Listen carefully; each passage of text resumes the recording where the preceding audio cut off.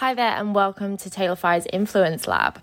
We've uploaded all the audio recordings of our courses here, but for the full experience, please head to learn.tailorfy.com. Thanks and enjoy.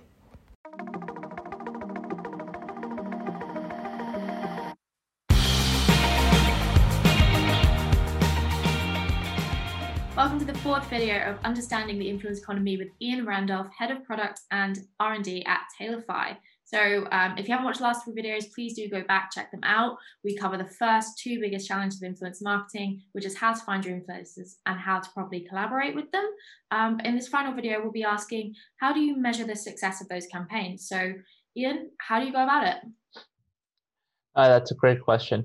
And it's a question which is so often ignored or missed out by influencer marketers. And it's absolutely crucial because if you're not measuring ROI in a comprehensive and accurate way, then you can't learn. You can't learn what influencers are really doing well and what aren't. And two, you're likely to underinvest in the influencer marketing channel because you simply won't be able to see the impact of what you're doing in terms that are comparable to the other channels that you're spending on. So to frame this challenge appropriately, I think it helps to go back to the dating analogy. So consider you found someone who you think could be great. You've had a great first date. You made a good first impression. Things were going well. And the question you need to ask is this going anywhere? Is this something which I really want to continue long term? And the pitfall here is that you are seduced by vanity metrics. You go for someone who is particularly physically attractive or particularly wealthy or well off in one way, and you ignore the factors which are less obvious and less shiny, but in some ways more predictive of success, like do they get along with your parents? Do they share your values? How do they treat you on a day-to-day basis? These are things which if you're seduced by the vanity metrics, you might not pay sufficient attention to, and you might end up in a relationship which really is not worth investing in. By the same token, with influencer marketing, there are easily measurable and obvious things that you get out of influencer marketing, and namely, this is social media awareness and engagement. You get reach through influencer marketing the same way that you do for paid ad, and you get engagements the same way you can with a paid ad, although that's less. There's of course less engagements on paid ads, and of course you can also sometimes measure the end-to-end conversion, and that's something we would certainly recommend. But if you are comparing influencer marketing and paid advertising on the metrics that are most obvious and comparable, like for instance CPMs, influencer marketing may not look that good because influencers are not ad platforms. They are more expensive. And that's because you're getting so much. You're getting the trust and love of the audience. You're getting the influencer's creativity. It's not the same transaction. But if you're just comparing it on a CPM basis on who gets you the cheapest eyeballs, influencer marketing may not look that good, which is why it's very important that you look beneath the surface of the vanity metrics. You look at the iceberg that's submerged underwater to find out what the real ROI of your influencer marketing is. So I know you've previously spoken about how this is something called the untracked majority. Could you explain a little bit more about that? Yes. Now, to get to the untracked majority, let me first explain some of the levels of influencer marketing metrics. So the stuff which you're always going to get are those vanity metrics, which is it's very easy to, and we highly recommend measuring impressions, reach, and engagements that you generate across every influencer post. The next thing which we very much recommend is whether it's Instagram or YouTube that you have tracking links that are influencer and creative specific. So if you're doing a YouTube campaign, this is using GA or another link shortener to put custom affiliate links or discount code links, if that's what you're doing for your campaign, which also we highly recommend, on every video.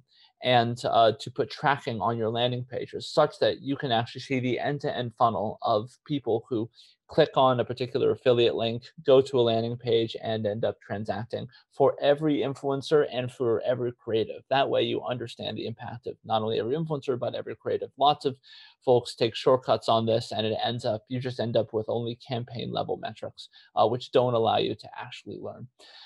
But here is the secret.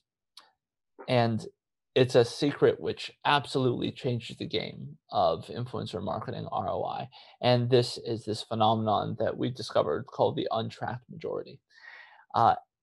So ask yourself, okay, if you've ever watched an influencer marketing video or ever seen an advertisement, for instance, how often have you actually clicked on the ad and taken, which is actually taking you there, and then transacted?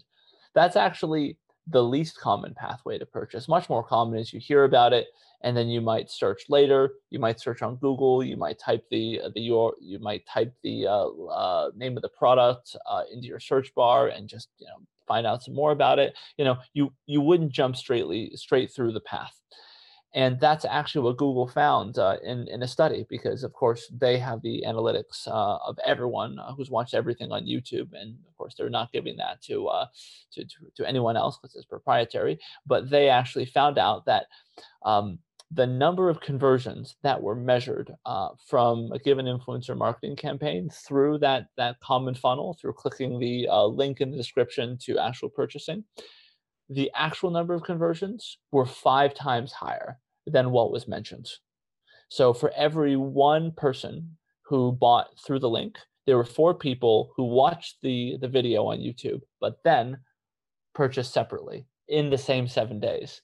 And of course, that was only a 7-day conversion window. It could have been much, much, much, much longer. Or rather, you could be much more conversions if you look at a longer period of time. And this is really exciting, because if you just take your current influencer marketing ROI, which you're calculating through things like CPA, well, it's actually likely to be around 5x higher. Now, the reality is that the size of your untracked majority does vary. We've seen it go from as low as plus 25%, so only 25% of more people don't go through the link because the link might be particularly attractive for whatever reasons, or plus to 1250%. You're seeing well over 10x of people. You can multiply your ROI by 10, and it would actually be accurate. So it'd be very nice for us all to just say that our marketing is 5 times better and more effective than we think it is, just off of a standard metric. But how does a brand actually apply this to their specific campaign so that they're not just applying a standard metric to their own marketing? Now, it is so important that you understand, or at least get some kind of estimation of the size of your untracked majority, because otherwise you're likely to underinvest or overinvest in influencer marketing, depending upon some of the results that you're seeing. So while not everyone has all of the data of Google, in fact, only Google has that data. It is quite possible to narrow down that window and to figure out what the size of your untracked majority is. So what you want to do is you want to look at from the launch of any particular creative or campaign, you want to look at your overall sales numbers from 7 days from your launch, which is a pretty common conversion window, although 30 days would be even better. The best thing would be to do if you can hold your marketing constant during that time, so you're not launching any other major paid campaigns. But even if you can't, if you look at the data, you can normally abstract out that noise. When you look at what that shift is, what that bump is, you can compare the size of your raw sales increase to the size of your measured sales increase, and that can give you a confidence interval for what the size of your untracked majority is. And you really want to measure that consistently, because it will be consistent it will be consistent for your brand, or really for the type of campaign which you're running. And this is something which we will help you do with Tailify. We've seen this before, and that's something that's really important, because then you get to see really the full range of what influencer marketing can do for you, just in terms of strictly conversion and behavior change.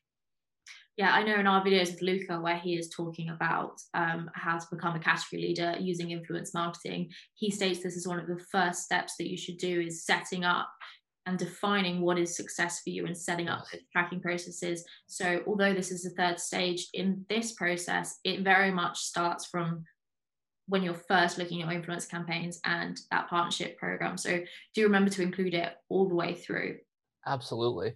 And I wanna speak to how important it is that you set those metrics and you think about these metrics comprehensively, because the wonderful thing about influencer marketing is that it's powerful all the way through the stack, the marketing journey. It's great at generating awareness, and it's great at tracking, at causing conversions.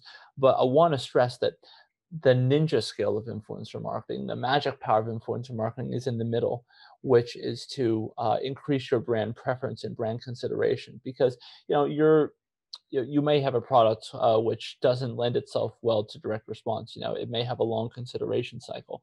But what an influencer gives you that paid media can never give you is social validation.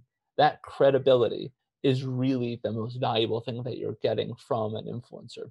And that credibility, that preference for your brand in the context of the decision option space in which it lives, may not be realized in conversions within 7 days or even 30 days. And of course, from an awareness perspective, you're going to get lots of awareness, but it won't necessarily be as cheap as if you were just buying eyeballs.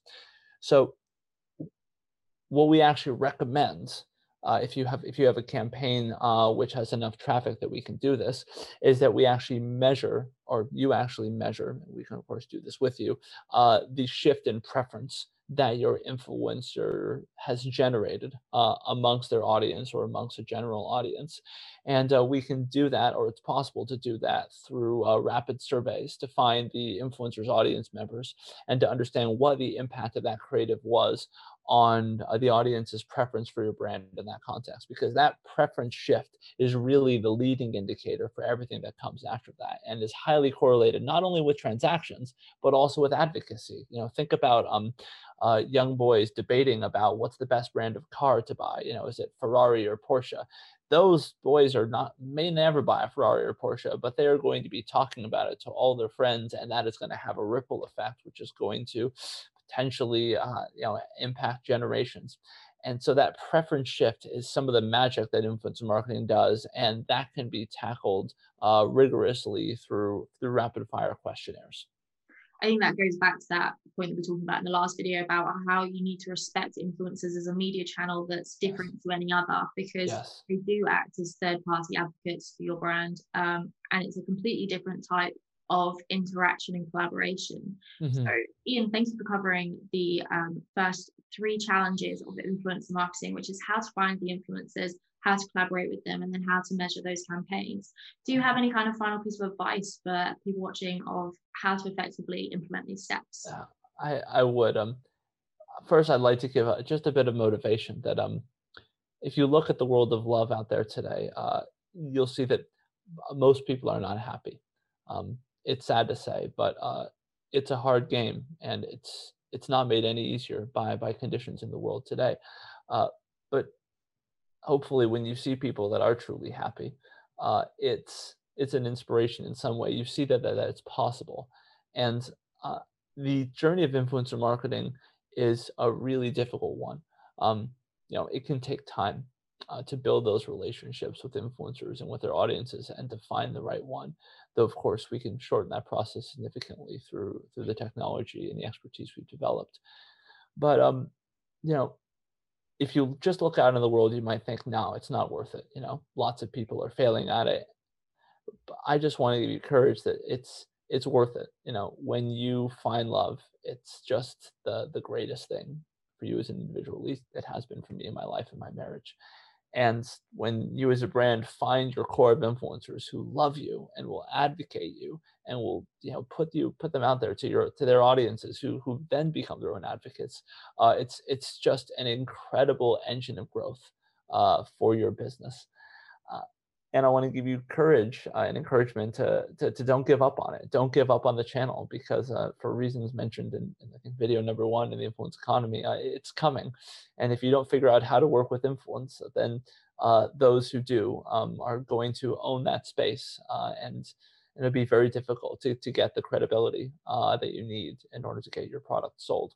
So keep on, and yeah, have courage of heart. the people who find love best have open hearts, and it's the same thing with brands, I think that's an amazing note to leave on. Thank you so much, Ian, for your time. If you're watching this, please do check out our other videos. We have lots coming, and we will be drip feeding them as we go with guest speakers and people across the industry to better educate everyone on how to best utilize influence within your brand. Thank you so much, Ian. Thank you for having me. In data science and technology. So by using the power of AI, we have a team of people who are really, really literate in data and building those products, which help us look at influence through a data and psychology lens. What we also do is then we think systematically and we turn influence into a science. That means we approach it from a very experimental perspective. We always try and innovate, we try new things, we then try and validate the new things that we bring to the industry, which means we're paving the way. Thanks so much for listening. We really hope you enjoyed that episode. Please do share and give us a like, and head to learn.tailorfy.com for more content.